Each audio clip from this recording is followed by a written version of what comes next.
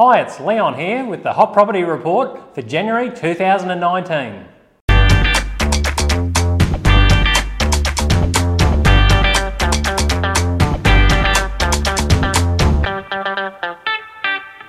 Well, I hope Santa's brought you lots of presents because we've got a brand new year and I hope that it's going to be a fantastic year for everybody.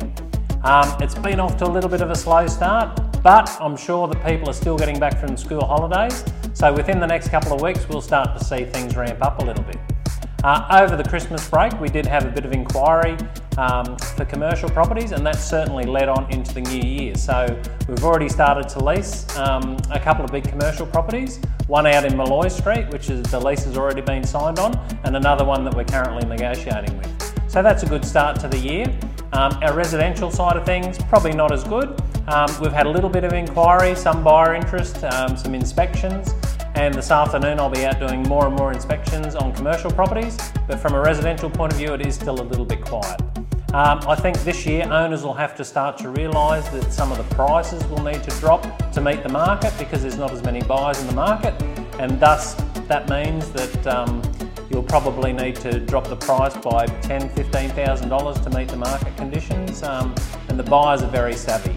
What we've found since the Royal Commission into banking is that the banks are really starting to tighten up on their lending policy, and with that tightening up means that there's not as much money available. And in saying that, when you do get a contract on your property, or if you're a buyer and you're out there looking, you need to worry a little bit about the valuation to see if the property is going to value up.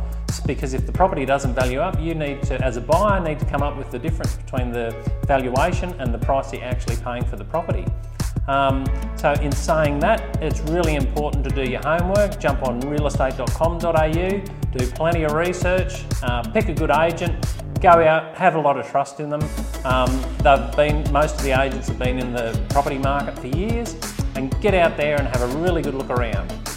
From a rentals point of view, our rentals are very strong. We're actually getting $10 or $15 a week more than some other agents for similar types of houses, and that's due to the great job that Callum, my property manager, does. So at Queensland on Property, we have one property manager that looks after all of the properties, and then we've got Desley, who is a fantastic support staff, and Karen also backs them up as well. So if you've got a property that may have been sitting empty or has been on the market and you haven't been able to sell it, please give Callum or myself a call. We'll come out, have a look at the property, give you an appraisal on it, and I'm not going to say we'll have a tenant the same week, but in a lot of cases we do have a tenant the same week for those sorts of properties. So if you're thinking of renting a property, please give us a call. So this has been Leon at Queensland Hot Property for another Hot Property Report.